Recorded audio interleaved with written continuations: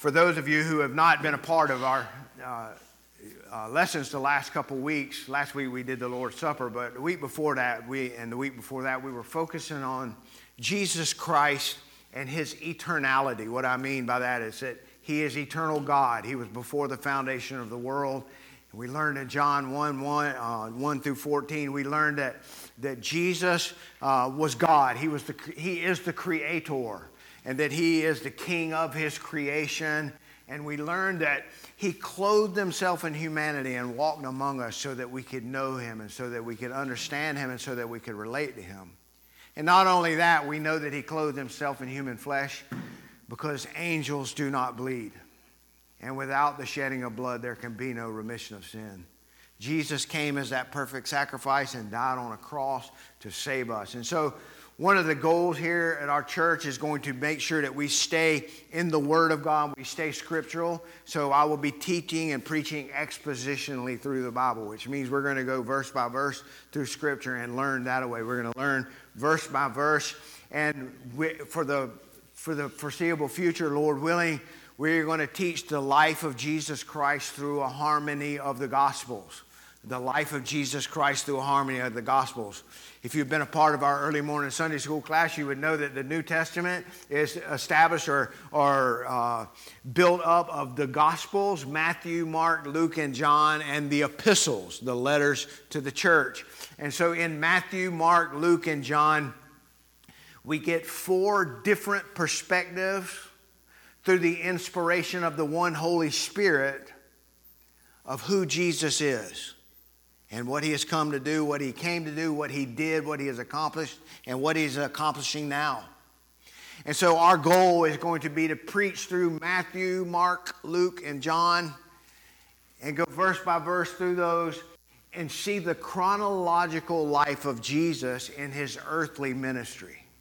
And a couple weeks from now, about 6 or 8 weeks from now, we will be celebrating Christmas. And that is a time when we honor him for being the Word of the Father now in flesh appearing. Oh, come, let us adore him. Oh, come, let us adore him. And so what we want to understand is that the Gospels teach us about who he is and what he did as he walked in the flesh, as he died on that cross, as he was buried, and as he rose again and ascended into heaven. And so we're going to learn about him. Again, if you have been a part of our Sunday school class in the morning, you'll know that we are learning about how the Word of God is the foundation of our truth, our rule, and how we walk and what we believe as a people. And so one of our texts from last week was 2 Timothy 3:16, and it says this: all Scripture is God-breathed, and it is profitable for teaching, for reproof, for correction, and for training in righteousness. Now, I am prefacing today's sermon on that text. All Scripture is God-breathed and profitable for teaching, for reproof, for correction, and training. It teaches us, the Word of God teaches us. It reproves us. It shows us where we're wrong or where we fail. It corrects us and it trains us in righteousness. Now, with that said, today we are going to read and study one of the most skipped over parts of Scripture that there is. The so-and-so begot so-and-so, and the so-and-so begot so-and-so, and the so-and-so begot so-and-so, and the so-and-so begot so-and-so. I think that probably Matthew 1 and Luke 3, the second part of Luke 3, are probably 2 of the most skipped over chapters in all of the New Testament. Very comparable to the book of Leviticus or Numbers or Deuteronomy in the Old Testament. Most people, when they start their yearly reading through the Bible, they do good through Genesis and Exodus, and then they hit Leviticus, and then they just skip and go to John. And so the reality is that all Scripture is God-breathed and profitable for teaching and reproof. And so today we're hopefully, with the Lord's help, we're going to see where all of these Scriptures that we're reading today are very important and that they are profitable and they're not just a bunch of names on a list. So if you have your Bible with you, turn with me to the book of Matthew. And we're going to go ahead and read both of the verses all together, and then I'll go back through and we'll teach through some of them. So Matthew chapter 1, verse 1 says this: the record of the genealogy of Jesus, the Messiah, the son of David, the son of Abraham. Abraham was the father of Isaac, and Isaac was the father of Jacob, and Jacob was the father of Judah and his brothers. Judah was the father of Perez and Zerah by Tamar, and Perez was the father of Hezron, and Hezron the father of Ram, and Ram was the father of Amminadab, and Amminadab was the father of Nahshon, and Nahshon was the father of Salmon, and Salmon was the father of Boaz by Rahab. Boaz was the father of Obed by Ruth, and Obed was the father of Jesse. Jesse was the father of David the king. David was the father of Solomon by Bathsheba, who had been the wife of Uriah. Solomon was the father of Rehoboam. Rehoboam was the father of Abijah, and Abijah was the father of Asa. Asa was the father of Jehoshaphat, and Jehoshaphat was the father of Joram, and Joram was the father of Uzziah, and Uzziah was the father of Jotham, and Jotham was the father of Ahaz, and Ahaz was the father of Hezekiah. Hezekiah was the father of Manasseh, and Manasseh was the father of Amon, and Amon was the father of Josiah. Josiah became the father of Jeconiah and his brothers at the time of the deportation to Babylon. After the deportation of Babylon, Jeconiah became the father of Shealtiel, and Shealtiel became the father of Zerubbabel. And Zerubbabel was the father of Abuhud, and Abuhud was the father of Eliakim, and Eliakim was the father of Azor. And Azor was the father of Zadok, and Zadok was the father of Achim, and Achim was the father of Eliud. And Eliud was the father of Eleazar, and Eleazar was the father of Matthan, and Matthan was the father of Jacob. And Jacob was the father of Joseph, the husband of Mary, by whom Jesus was born, who was called the Messiah. So all the generations of Abraham to David are 14 generations, and from David to the deportation to Babylon, 14 generations, and from the deportation to Babylon to the Messiah, 14 generations. All right.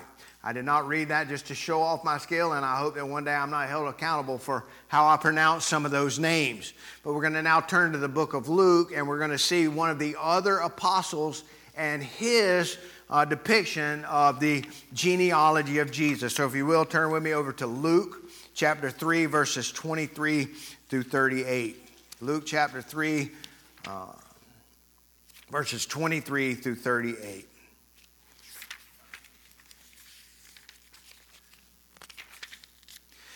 When he had begun his ministry, Jesus himself was about 30 years of age, being as was supposed the son of Joseph, the son of Eli, the son of Mattat, the son of Levi, the son of Melchi, the son of Janai, the son of Joseph, the son of Mattathias, the son of Amos, the son of Nahum, the son of Helsi, the son of Nagai, the son of Maath, the son of Mattathias, the son of Simeon, the son of Josech, the son of Joda, the son of Joanan, the son of Resa, the son of Zerubbabel, the son of Shealtiel, the son of Neri, the son of Melchi, the son of Adai, the son of Kosam, the son of Elmadam, the son of the son of Joseph, the son of Eleazar, the son of Joram, the son of Mattathat, the son of Levi, the son of Simeon, the son of Judah, the son of Joseph, the son of Jonam, the son of Eliakim, the son of Maliah, the son of Menah, the son of Mattatha, the son of Nathan, the son of David, the son of Jesse, the son of Obed, the son of Boaz, the son of Salmon, the son of Nahshon, the son of Amminadab, the son of Admin, the son of Ram, the son of Hezron, the son of Perez, the son of Judah, the son of Jacob, the son of Isaac, the son of Abraham, the son of Terah, the son of Nahor, the son of Serug, the son of Ru, the son of Peleg, the son of Eber, the son of Shelah, the son of Cainan, the son of Arphaxad, the son of Shem, the son of Noah, the son of Lamech, the son of Methuselah, the son of Enoch, the son of Jared, the son of Mahalalel, the son of Cainan, the son of Enosh, the son of Seth, the son of Adam, the son of God. Now, what in the world does that have to do with me? How long did you have to practice to be? Yeah, I promise you I messed up a few. I just played it off, okay? The reality is this. Why in the world did he just read all of that, and how is he going to preach on a family tree? Well, I want you to know that we're going to see three things in what we've read today. Number one, God's people are people. Amen. God's people are people. We need to remember that. Number two, God's promise, His word, God's word is established on His will and His eternal decree. And number 3, God's word, His plan gives us salvation and assurance. So we're going to see 3 things in this lesson as we think about these names today. Number 1, God's people are people. Number 2, God's promise is established on His will and His decree. And number 3, God's plan gives us assurance and salvation. God's plan gives us assurance and salvation. Number 1, we want to talk about the fact that God's people are people.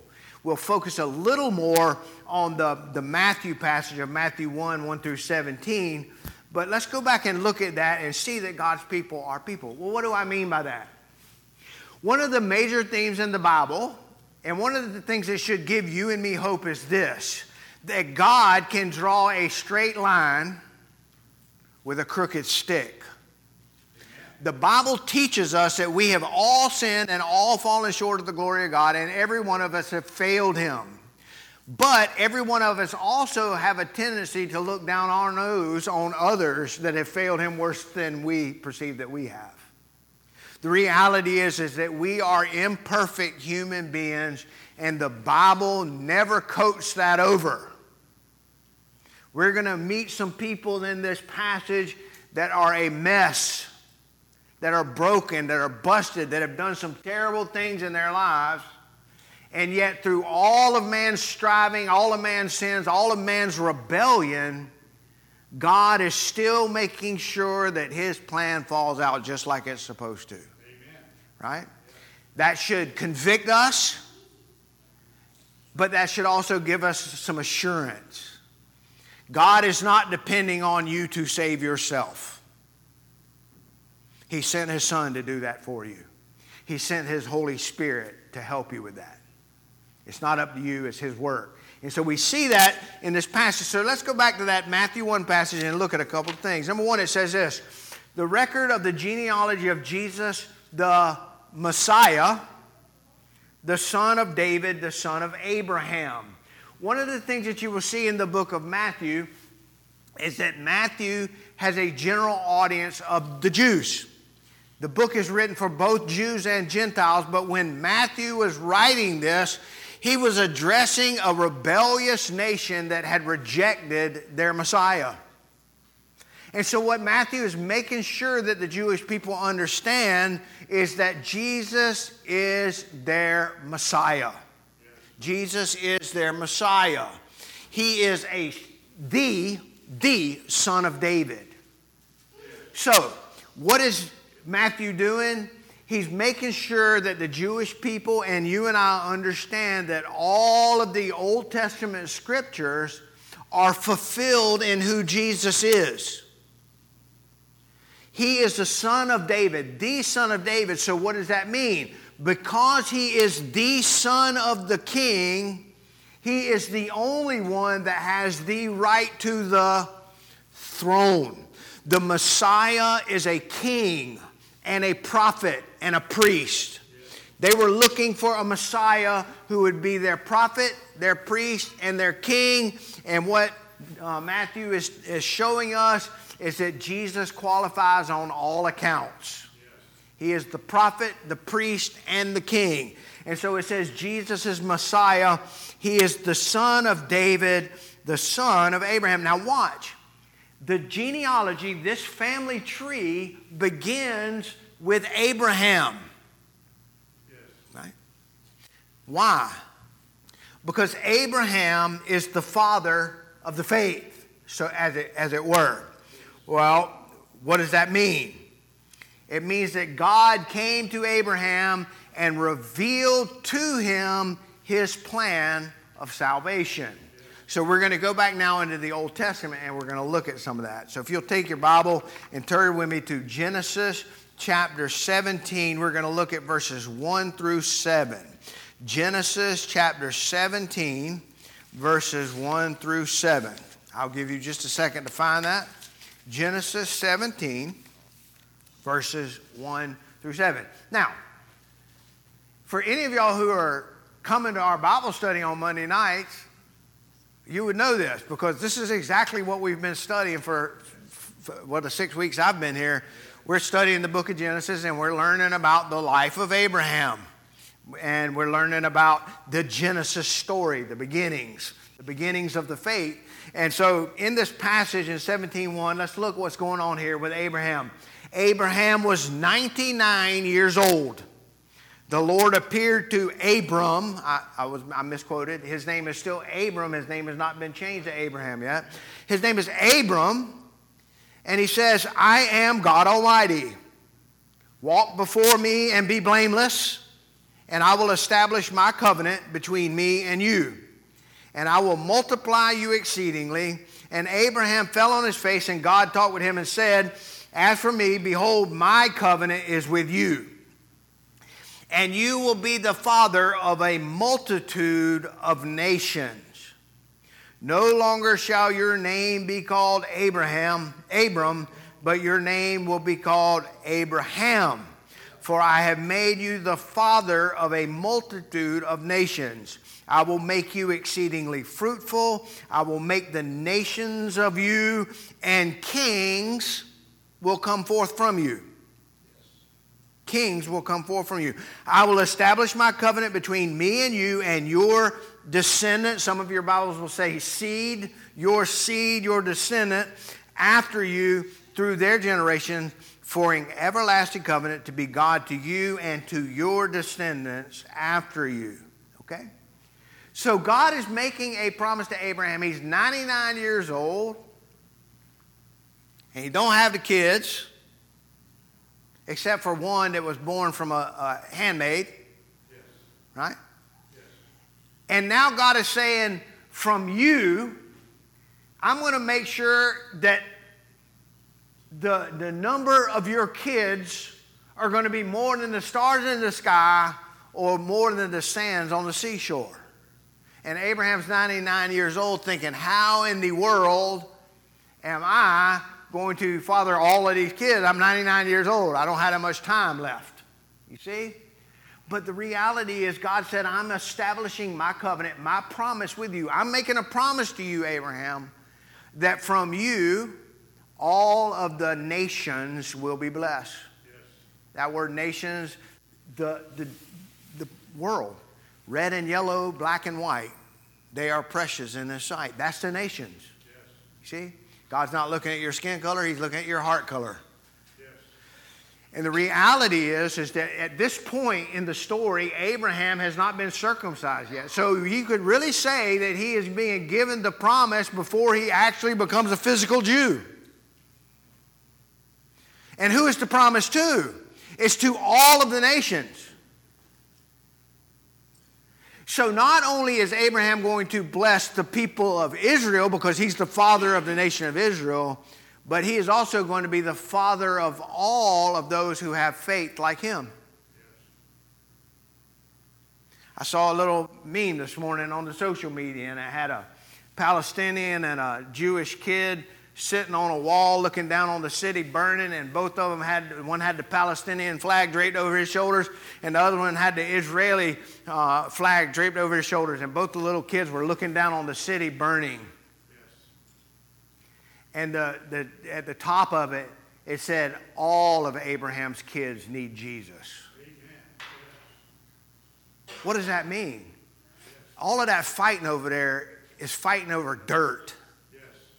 They need Jesus Christ, both the Palestinians and the Jews. Amen. Yeah.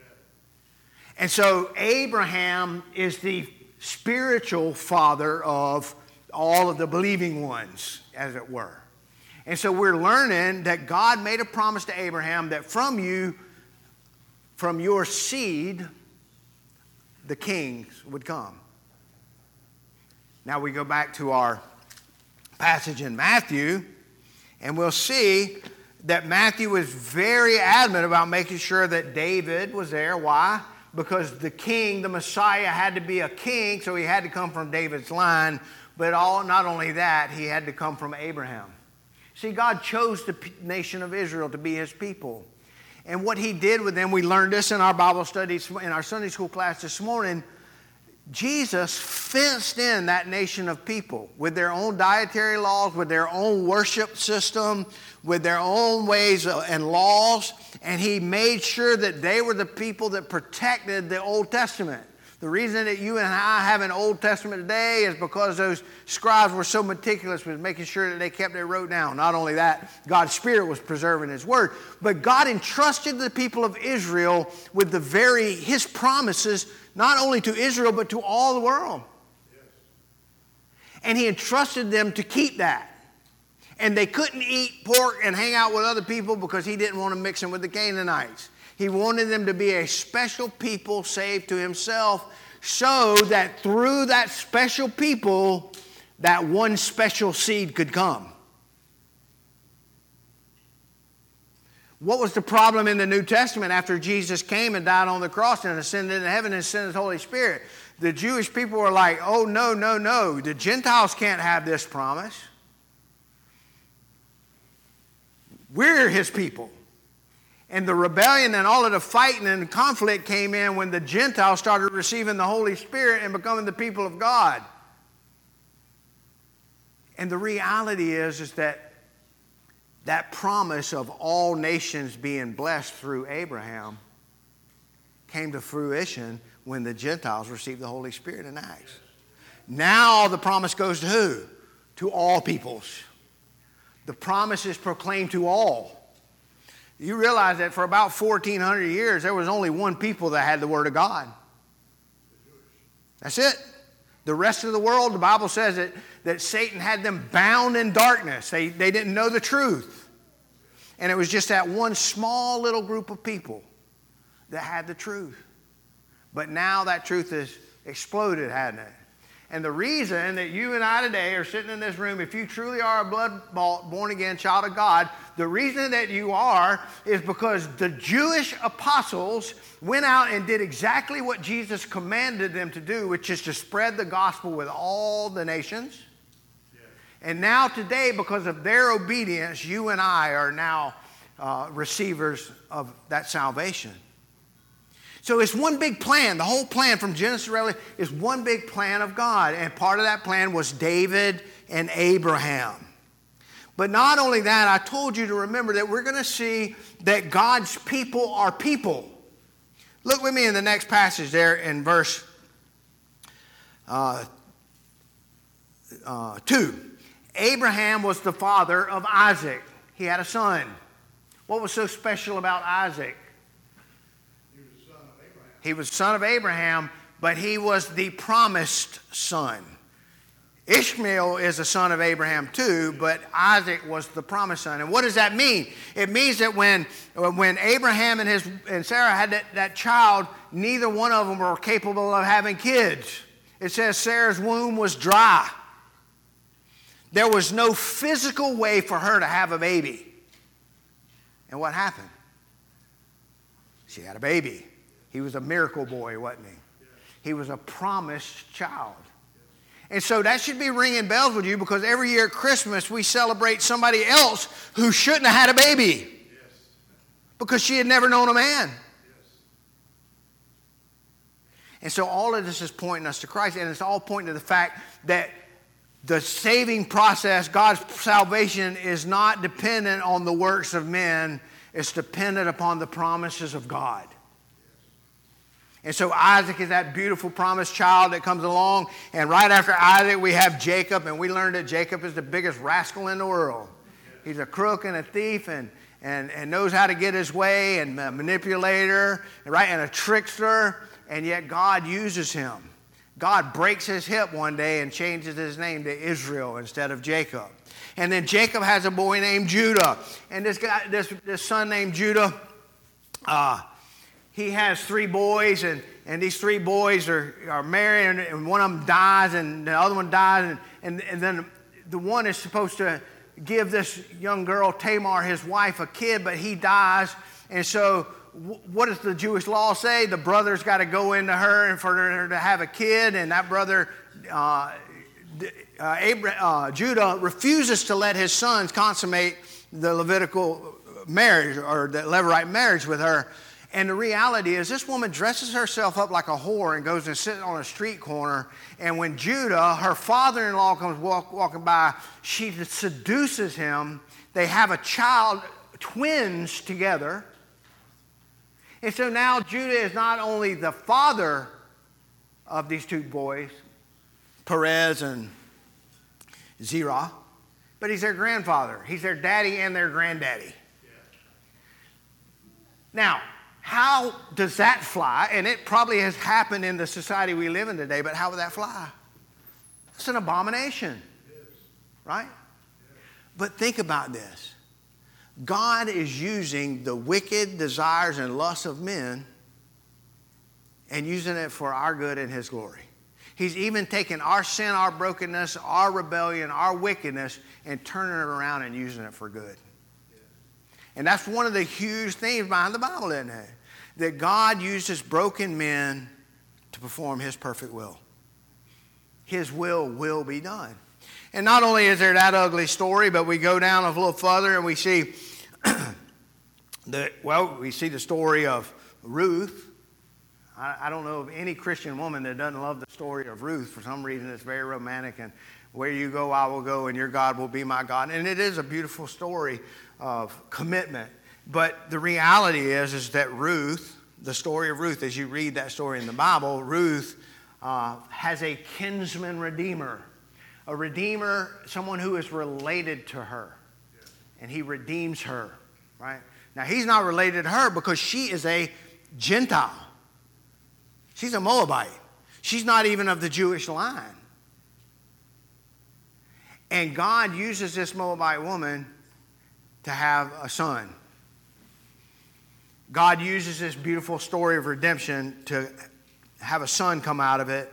That son's name was Obed, and then Obed had a son named Jesse. And who was Jesse? Jesse was the father of King David, the one that killed Goliath, right? We all know the story of David and Goliath, one of the first stories we learned in Sunday school. But then David has an adulterous affair with a woman. The baby dies. Yes. God frowns on David's and actually judges David for what he's done. David falls on his face and confesses it. And what does God do? He forgives him. And not only that, even through that busted and sordid marriage, King Solomon comes from her. Yes. Even through that wicked story of Judah having an affair with his daughter-in-law, God is preserving his line. You see how that's working? God's people are people. He is not asking you to be perfect. What He's asking you to do is to turn from your sin and yourself and turn to His plan for you. To turn away from your strivings and your strengths and your attitude and your hopes and your dreams, and to turn away from your wickedness and your rebellion and turn to Him and simply trust His plan for your life. His plan for your life is going to play out whether you trust Him and walk with Him or rebel against Him with your dying breath. Amen. His plan is going to work. And so it teaches us that these people are people. And we go all the way down through this list, and we get down to Abraham. We get down to the Jacob was the father of Joseph, the husband of Mary, by whom Jesus was born, also called the Messiah. And it goes on to tell us that there was 14 generations here, 14 generations here, 14 generations here. Now, this family tree is not the exact family tree. There's actually 5 kings left out of this family tree. So it's not a step-by-step, but what it's doing is it's showing the systematic plan of God playing out. From Abraham to David, that's one part of the history of Israel. From David to Babylon, that's another part of the history of Israel. And then from Babylon to Jesus, that's another part of the history of Israel. And all of those people fell in one of those places. Right? Abraham, the patriarch, the judges. Remember all of those? Leviticus, Deuteronomy. All of that's from Abraham to David. And then we get to 1st, 2nd Samuel, 1st, 2nd Kings, 1st, 2nd Chronicles, and what happens? We get to the time from David until David's kids go crazy and amok and split the kingdom up, and they all fall in sin and idolatry, and God drags them off into slavery to Babylon. From Babylon, we get all of the prophets, right? Daniel was in Babylon. Daniel and Jeremiah and Ezekiel, Joel, Amos, all of the prophets were about the Babylonian, well, not all of them, some of them were before, but about the Babylonian captivity. And the promise in the book of Daniel is that at a certain time, after you leave Babylon and get established back in your land, after a certain amount of time, the Messiah is going to come. And he's going to come and present himself in your temple. And so they had all of this prophecy about this king coming. And what Matthew is trying to teach us here is that God has kept his promise. And it can be seen through Jesus' family tree. Now, I told you at the beginning of the lesson that all Scripture is God-breathed and profitable.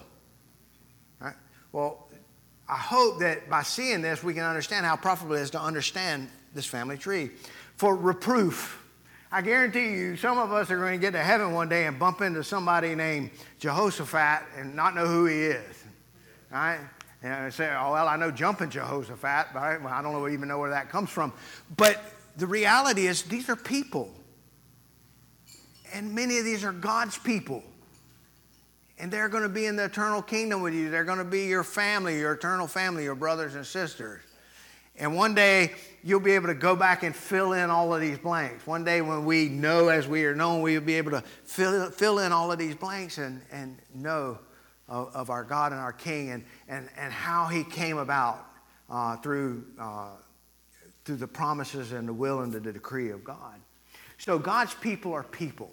And I hope that that's one of the most important things I want you to hear today is that we are all Adam's kids, and we have all fallen short of God's glory, and we all fail him on a daily. And yet he is a gracious and loving God who seeks our companionship. He seeks us to walk with him and to fellowship with him and to know him and to love him and to share him with our neighbors and to share him with the world around us. And so it's a beautiful thing to think about that God, even though we are people, God uses people. Now, second of all, we see that God's word is established based on his will and decree. So turn with me over to the book of Luke, and let's look at that genealogy really quickly. And what you'll notice is that the genealogy in Matthew goes from Abraham to Jesus. But look at the Luke family tree. It's actually going backwards. It's going the other way. It starts with Jesus and goes not just to Abraham, because look at, if you see that, look at verse 34, the son of Jacob, the son of Isaac. What's happening? We're going backwards. The son of Abraham, but it don't stop with Abraham, does it? It says the son of Terah, the son of Nahor, the son of Sarah, and it's going backwards and backwards. And then look what happens in verse 38, the son of Enosh, the son of Seth, the son of Adam, the son of God. Yes. So who was before Adam? Jesus. The son of God was before Adam. You see how that works? And starting with Adam, the family tree started growing, and it was based on Adam's, he was the son of Adam, but he's the son of God. Yes. Yes. And the reality is that he could not be Adam's begotten. Yes, right. Because if he was the begotten of Adam, he would have all the sin in him that all of Adam's other kids have displayed. Amen. Yes. But he, like Isaac, is the child of promise. Yes. And the Holy Spirit placed him in the womb of a woman who had not known a man. But he is a son of Abraham. And he is a son of Adam, not a begotten son of Adam. He's the begotten son of God. Yes. And so when we see this passage, we realize that, whoa. This thing goes way beyond just Abraham. See, it's not just the Jews that were God's chosen people. From Abraham to Jesus is about 1,400 years. But according to the scriptures, there's about 1,400 years of believers from Adam to Abraham before Abraham ever got the promise. Amen. Now, how in the world does that work? Well, let's go back to the book of Genesis. We'll go back there again to the book of Genesis and look at Genesis chapter 3. For those of you not familiar with it, we'll realize that Genesis chapter 3 is after the fall of man. And then now that man has fallen, God comes down and judges the man and the woman. And not only the man and the woman, but he judges the serpent. So let me quickly go with you through a couple of verses. So we'll start at verse 13. Genesis 3:13 says this. Then the Lord God said to the woman, what is this that you have done? And the woman said, the serpent deceived me and I ate. Is that true? Yes. The woman was deceived into eating the fruit. Adam was not deceived. Adam knew exactly what he was doing. Now, granted, Eve is a chip off the old block, is she not? Where did Eve come from? Right? So all of you men out there that want to blame your wives for all of your problems, remember that you came from a woman and you came from a man. You are a chip off of the old block. We all act just like Adam. We all lie and say it's her fault. You see? So he said you were deceived. So the Lord said to the serpent, so he begins with the serpent, and he said, because you have done this, cursed are you more than all of the cattle, more than every beast of the field, and on your belly you will go, you will eat dust all the days of your life, and all of your days I will put enmity between you and the woman. But it don't stop there. It says, between the woman and your seed and her seed. He will bruise your head and you will bruise his heel. What is he saying? He's saying one day that woman's going to have a baby that's going to get you. And when he comes, you're going to bruise his heel. How does a snake bruise a heel? Biting it. That's exactly right. He injects the venom. He who knew no sin became sin for us that we might know the righteousness of Christ. So what happened? God promised that one day that woman was going to have a baby that was going to get the serpent that deceived her. And the serpent was going to wound his foot, but then he was going to take that same foot and pick it up and do what? Crush the serpent's head. So what's happening? All the way back when there's only two people in the whole world, God's already said, I got a plan in place. And the plan is going to involve a woman having a baby. And that baby's going to get you, devil. You see? Now watch what happens next. He says, the woman said, I will greatly multiply your pain in childbearing. You're going to bear children, right?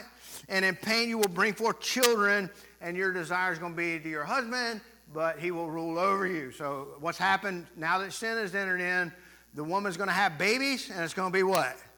Very painful. Now what I want you to immediately think of is those family trees with Jesus coming in. Think of all of the pain and the suffering that happened for that to take place. Yes. All of the suffering of all of those women. All of the suffering of them looking back and seeing their kids and what they were doing. All of the heartbreak, all of the pain, all of the suffering, and yet God's plan is being played out.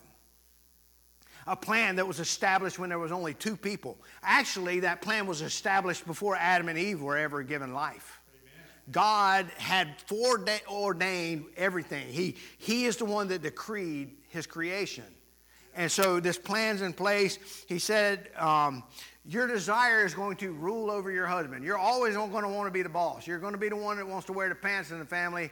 And he's going to rule over you. Now, the reality is that God did not create the man and the woman to beat each other up and rule over one another. He pulled Eve out of his side because they're supposed to be companions. They're supposed to walk in harmony. But now that sin has come into the picture, what's going to happen? The woman's going to want to be the head, and the man is going to do whatever he can in his physical power to keep her from doing that.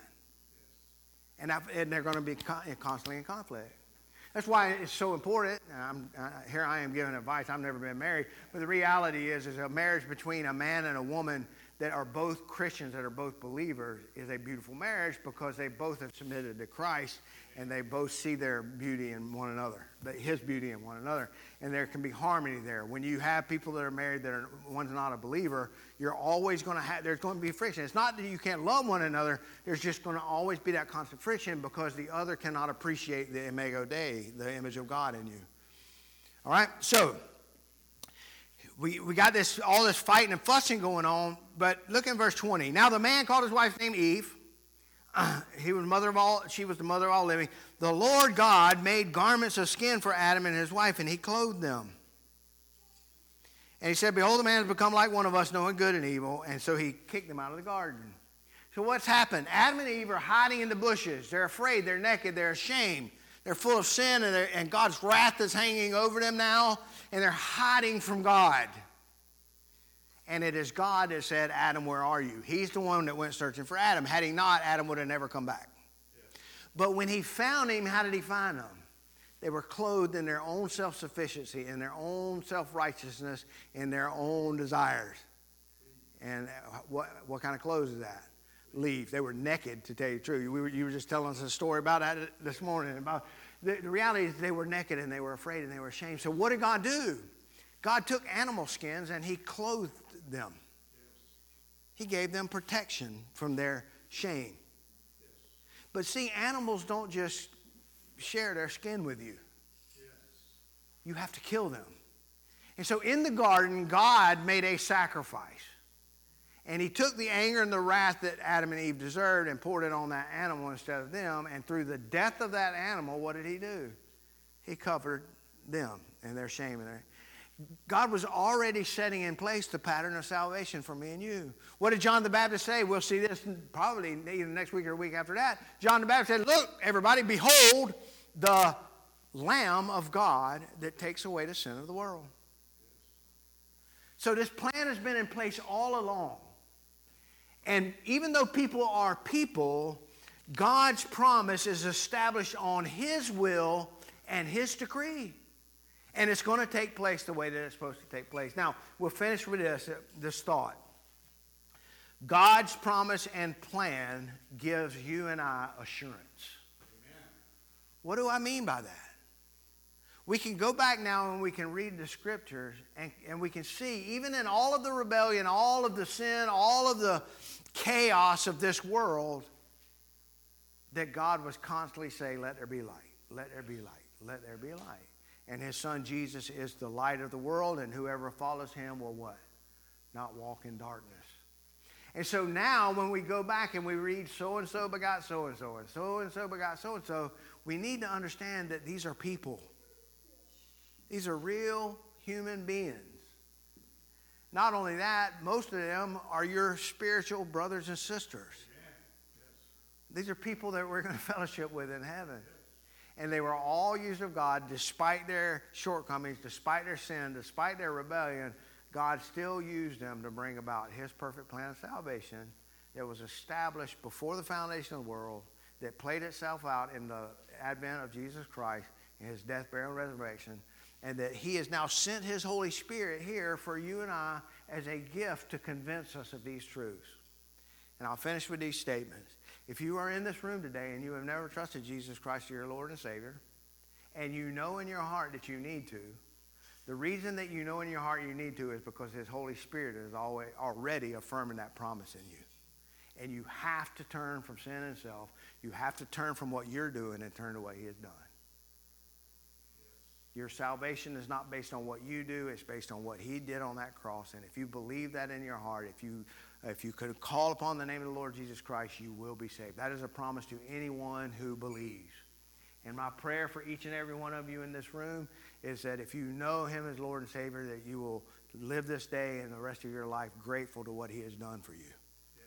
And if you're here today and you do not know him, please find me or one of the deacons, find somebody in this church and say, hey, will you share with me this plan of salvation that you're talking about?